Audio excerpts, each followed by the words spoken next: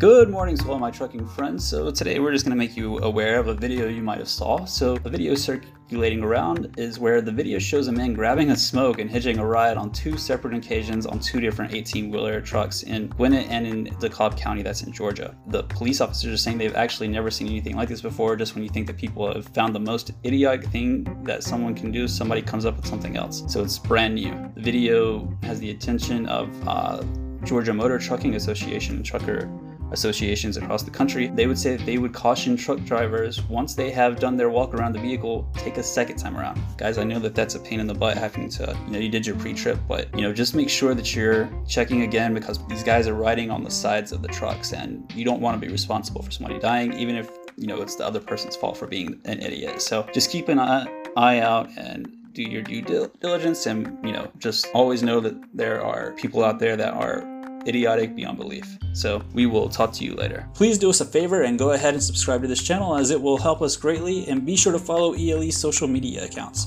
You can find us on Facebook, and our Instagram account is ELE_logistics. Again, that's ELE_logistics. Thanks for listening, and we'll talk to you soon.